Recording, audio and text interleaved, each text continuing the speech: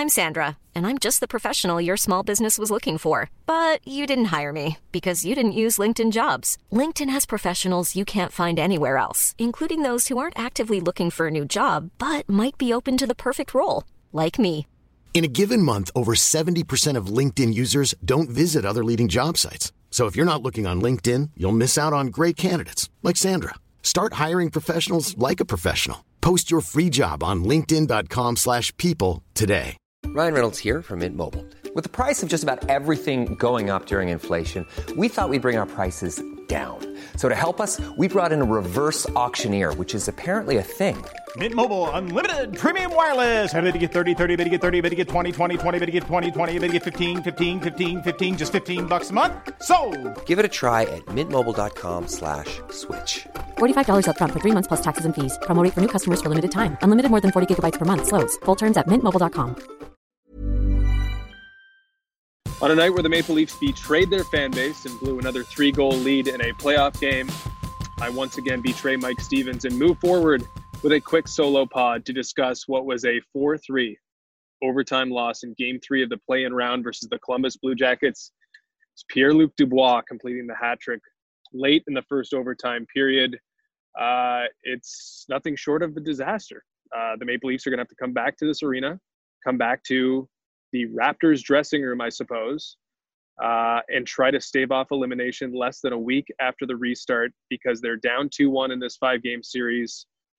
They blew a 3-0 lead, a 3-1 lead going into the third period, and this just feels like the same story all over again. I tweeted that this team looked comfortable after the second period, after they give up that first goal in this game, because it looked like a different team. New coach, new opponent, not the Boston Bruins. Maybe this team was just ready to take that step, but the same thing happened. And we can kind of look at the game and you know why it happened. Maple Leafs are missing Jake Muzzin. They've got what seems like a liability on each defensive pairing. And even so, they played reasonably well at times. But two players in particular, and I'll get to that, just decided they weren't going to lose this game on the Columbus Blue Jackets front. And they stormed back and they tied the game, forced overtime. Leafs, again, were pretty good in overtime. But it was Columbus with the breakthrough. So I'm going to start at the end and work my way back a little bit because it was an interesting postgame. It was brief, but Sheldon Keefe was not happy with what he saw today, even though it looked like the Maple Leafs were pretty good for 2 periods. He said that they got what they deserved today. He said he didn't like the game at 1-0. He didn't like the game at 2-0. He didn't like the game at 3-0. He didn't like the game at 3-1. He certainly didn't like it in the third period in overtime. And yet it seemed like the Leafs were pretty strong for 2 periods.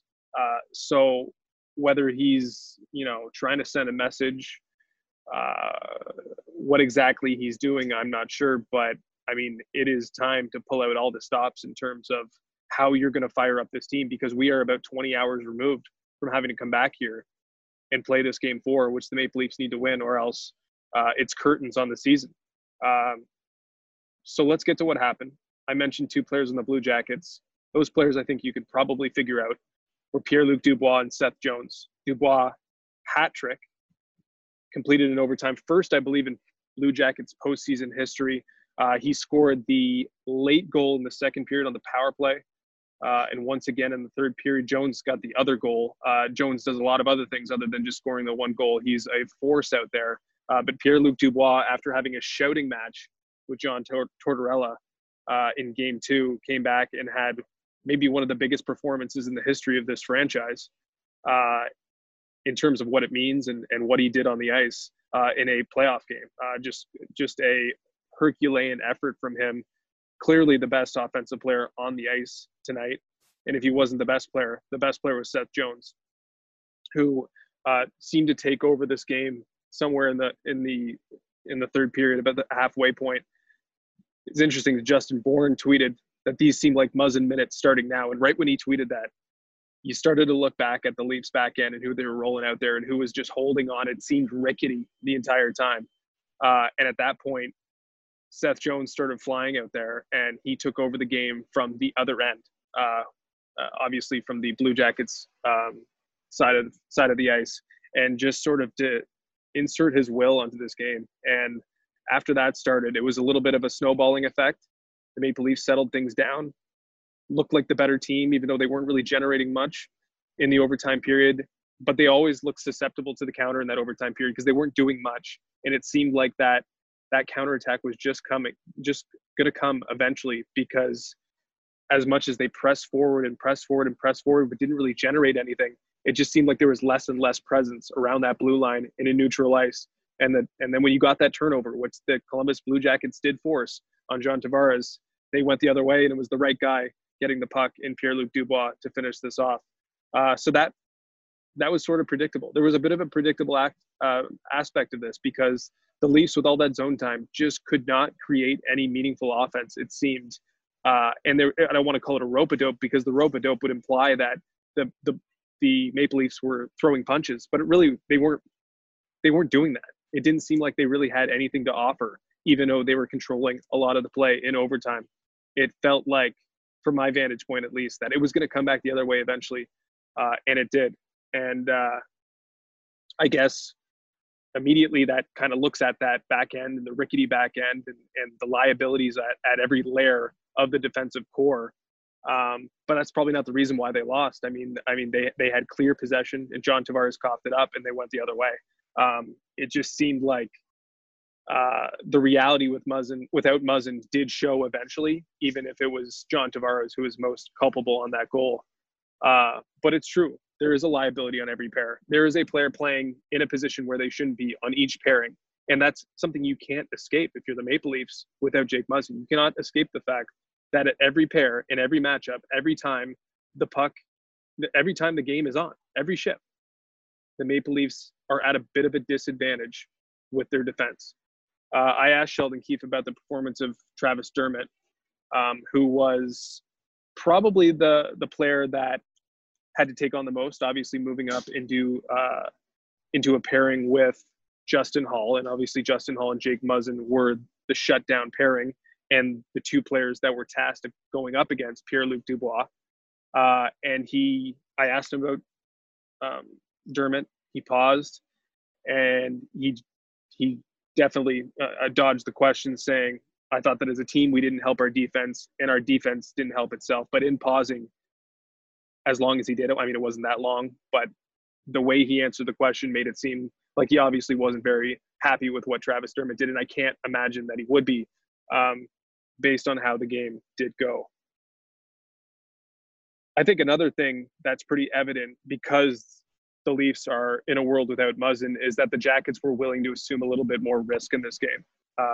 As much as they did have 5 men behind the puck throughout overtime, they seemed like they invited a bit more of an open ice game, at least in the first period. And I think that contributed to them falling behind, maybe just a little bit.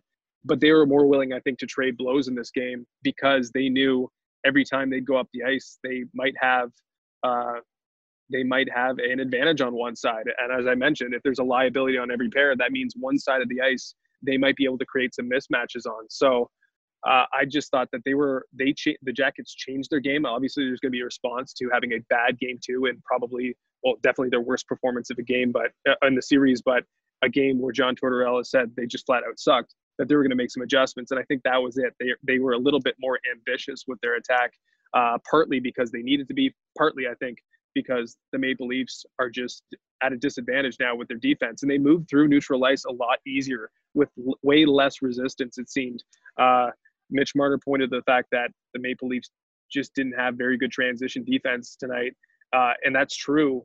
And I think a lot of that is because the plays along the boards at the point, a little indecision, some hesitation sometimes. The Jackets were just able to create their opportunities from their own end, from getting out of their blue line and moving through ice quick. And obviously that's what happened on the overtime winner. The other thing I mentioned, Tavares obviously coughing up the overtime, or the giveaway leading to the overtime goal. But Alex Kerfoot definitely has deserves some criticism for this game. 3 regulation goals for the Blue Jackets. Kerfoot was sort of at the point of attack on each, in terms of the Blue Jackets regaining possession that immediately led to a goal. The first 2 goals, there was failed clearance attempts, both of them quite weak. one all the way through the middle of the ice on a penalty kill that eventually, again, found Dubois, and then a weak clearance attempts that was picked off by Jones, and he came in and beat Freddie Anderson, who again was brilliant in this game. I don't think you can really fault him at all. And then the third goal, the second Dubois goal, he just kind of lost a puck battle, fell on his butt, and it went the other way. Again, another example of how the Blue Jackets could gain possession in their zone and just freely move through center ice and create a chance for themselves. On that goal, it was actually Pierre-Luc Dubois again. I mean, as many times as I mentioned him, it's pretty clear he had a good game. He actually, while handling the puck, outraced, gained ground on Kasperi Kapanen, who was back checking in that instance. So it just seemed like the Blue Jackets had a lot easier time creating chances for themselves in their own zone because there was far less resistance and just not as precise play from the Maple Leafs between the two blue lines, and of course in their own zone as well. Obviously, a lot of the focus was on Cody Ceci in this game. He's one of those defensemen who would be considered a little bit out of place. I guess the top line minutes would have been split with, Dermott and Hall, but Ceci and Riley were certainly a focal point in this game. And Ceci, selling a little or a lot? Shopify helps you do your thing however you cha-ching. Shopify is the global commerce platform that helps you sell at every stage of your business. From the launch your online shop stage to the first real life store stage, all the way to the did we just hit a million orders stage. Shopify is there to help you grow. Shopify helps you turn browsers into buyers with the internet's best converting checkout. 36% better on average compared to other leading commerce platforms. Because businesses that grow with Shopify. Get a $1 per month trial period at shopify.com/work. Shopify.com/work. Hiring for your small business? If you're not looking for professionals on LinkedIn, you're looking in the wrong place. That's like looking for your car keys in a fish tank. LinkedIn helps you hire professionals you can't find anywhere else, even those who aren't actively searching for a new job but might be open to the perfect role. In a given month, over 70% of LinkedIn users don't even visit other leading job sites. So start looking in the right place. With LinkedIn, you can hire professionals like a professional. Post your free job on linkedin.com/people today.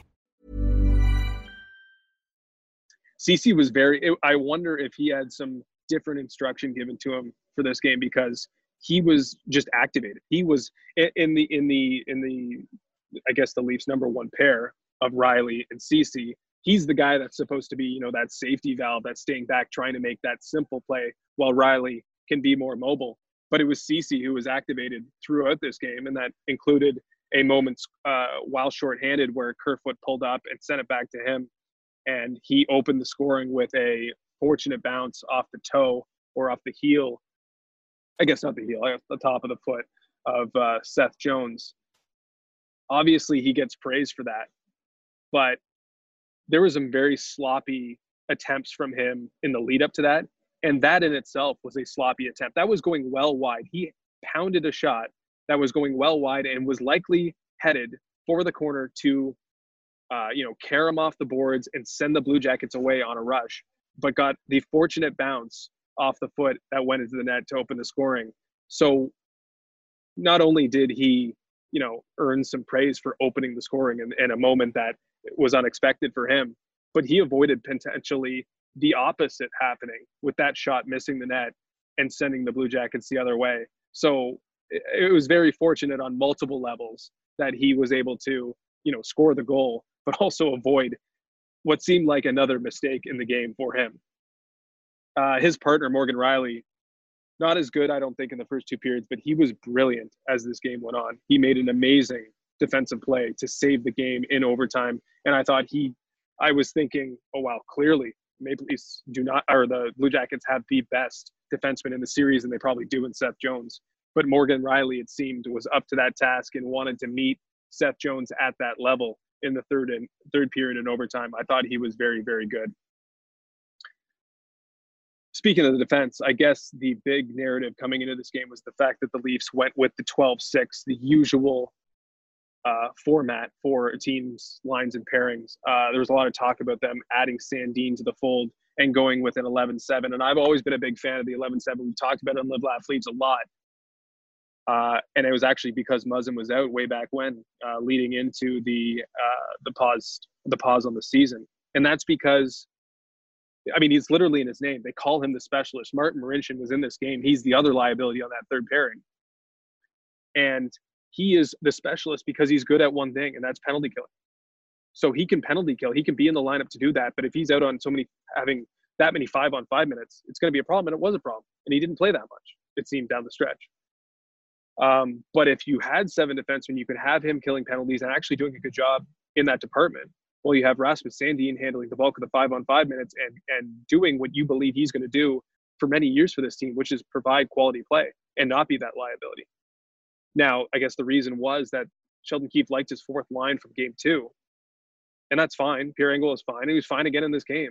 But wouldn't you like that fourth line if it was, a combination of Austin Matthews and William Nylander and John Tavares rotating through at center? I think you'd like them just fine there as well. So I wonder if they rethink that, because there was just too many holes in that back end. And you know what happens when you go with 11 forwards? You get more of a good thing. The Maple Leafs have all their money tied up in forwards. So you go to more of a good thing. You eliminate Pierre Engvall and you introduce more Matthews, more Tavares, more Nylander, more Mitch Marner, potentially. So I wonder if they go back to that. Well, they did, I think, for only a couple games in the regular season. So I wouldn't be going back to that. I guess it would. But it would be, trying something new in this postseason. And I think they have to consider that for sure. I guess the one bright spot of this game, I mean, there were bright spots before, but they've been spoiled now, is Nick Robertson scoring his first NHL goal in any sort of scenario. It happened to be that, he's a truly unique first NHL goal played in an empty stadium or an empty rink in a play-in round, a qualification round for the Stanley Cup playoffs. I'm not sure if there's been any first goals yet in these playoffs, but surely he's one of the very few that will have a first goal like he did. And it was typical Nick Robertson, right? He likes to just put his head down, take the fastest path toward the net, and let that shot go. And he beat Joonas Korpisalo. It was the last action Korpisalo saw because he was pulled right after that for Elvis Merzlikins. But it was a great moment for him. Obviously, great moment for the Leafs. It might have been what kind of put them into this malaise, if you want to call it that. I don't subscribe to the fact that they were sleepwalking after going up 3, because I actually tweeted that I thought they were more comfortable after that 3-1 goal with their game than I've seen in previous playoffs. All the games, everything we've seen of the Leafs in playoff games, they were starting to they looked very comfortable. The creativity, they were starting to stunt on the Blue Jackets a little bit late in that second period. And I thought that meant good things. Clearly it didn't. But back to the Robertson goal, obviously that's what we're going to probably come to expect from him. We don't know how often he's going to score at the NHL level. If he can do it even close to what he did at the junior level, obviously he's not going to reach those heights. But, if there's any question of whether he should be in the lineup or not, I mean, the guys that he's fighting for, Pierre Engvall's, Frederic Gauthiers, they are not scoring goals in that fashion. And it's clear that goals are at a premium. The Leafs are going to need secondary scoring. Nick Robertson proved that he can provide it. He might have to do it again. I love the celebration, by the way. It was Austin Matthews-esque, sort of crouching over and screaming. It literally looked like a carbon copy of an Austin Matthews goal celebration. The last word I want to touch on is Mitch Marner. I thought this was his best game. And it's interesting that saving a goal earlier in the game sort of unlocked his game as a whole. I think right after he stepped in and saved a sure goal, I believe it was on the power play. I don't remember who he denied. But it looked like he woke up after that point, danced in, ringed one off the bar, created some other chances for the Maple Leafs. I thought he was very, very good at times. Not noticeable enough, obviously, down the stretch. But if Mitch Marner, those are the simple things, right? Your game can be unlocked by doing something great that doesn't involve goal scoring or setting up a goal. Mitch Marner is an important player beyond the reasons beyond reasons that would stem from the offensive zone. He's an important player in all zones, penalty killing, just being a strong force, 5-on-5 force, someone that is tilting the ice in the Maple Leafs direction and making impact plays at both ends. And Mitch Marner did that at least early in this game. When we thought that we were going to have Stevens on here and it was going to be, a fun end to the show, I mentioned that Martin Marinchin's nickname is the Specialist. We're going to list the things that Martin Marinchin specialized in tonight. And obviously we thought, there's going to be some funny things, some things, that we're poking fun of it a little bit about, but hopefully some good things as well. I got a little bit of a list here, but I don't think any of them are quite complimentary to Martin Marinchin, who kind of showed that he showed his limitations early on in this game. He just iced a puck when skating through center, full speed, little to no pressure on him. That's what he specialized in tonight.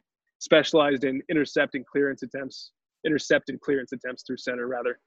And he specialized in long shots floating harmlessly into Joonas Korpisalo's glove. Maybe there was a little bit of penalty killing prowess for him, but it was largely as we would expect from Martin Marinchin, who is going to be a problem as long as he's in the lineup. As long as he's in the lineup with five other defensemen, it looks like he's probably going to be a problem.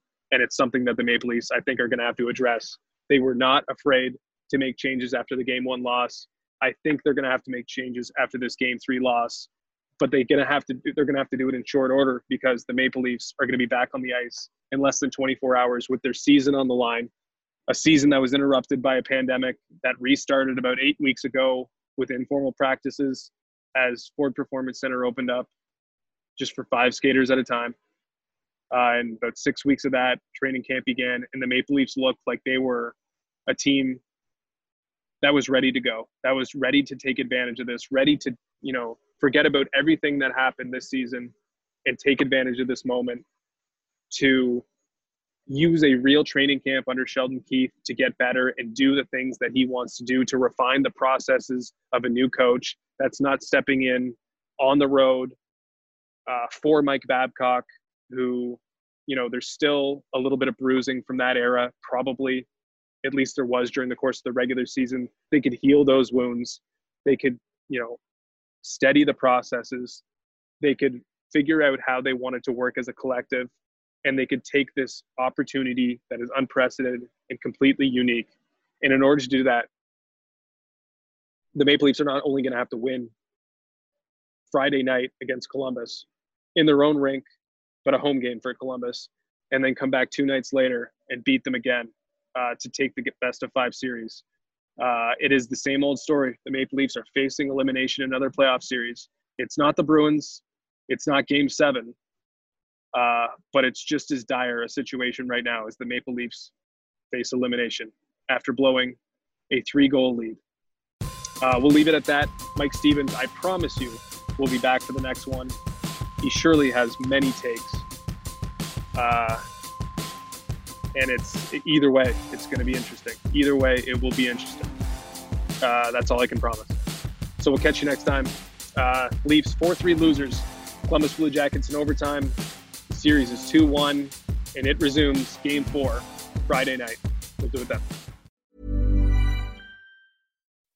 When you make decisions for your company, you look for the no-brainers. If you have a lot of mailing to do, Stamps.com is the ultimate no-brainer. Use the Stamps.com mobile app to mail everything you need to keep your business running with up to 89% off USPS and UPS. Make the same no-brainer decision as over 1 million other businesses with Stamps.com. Use code PROGRAM for a special offer. That's Stamps.com, code PROGRAM.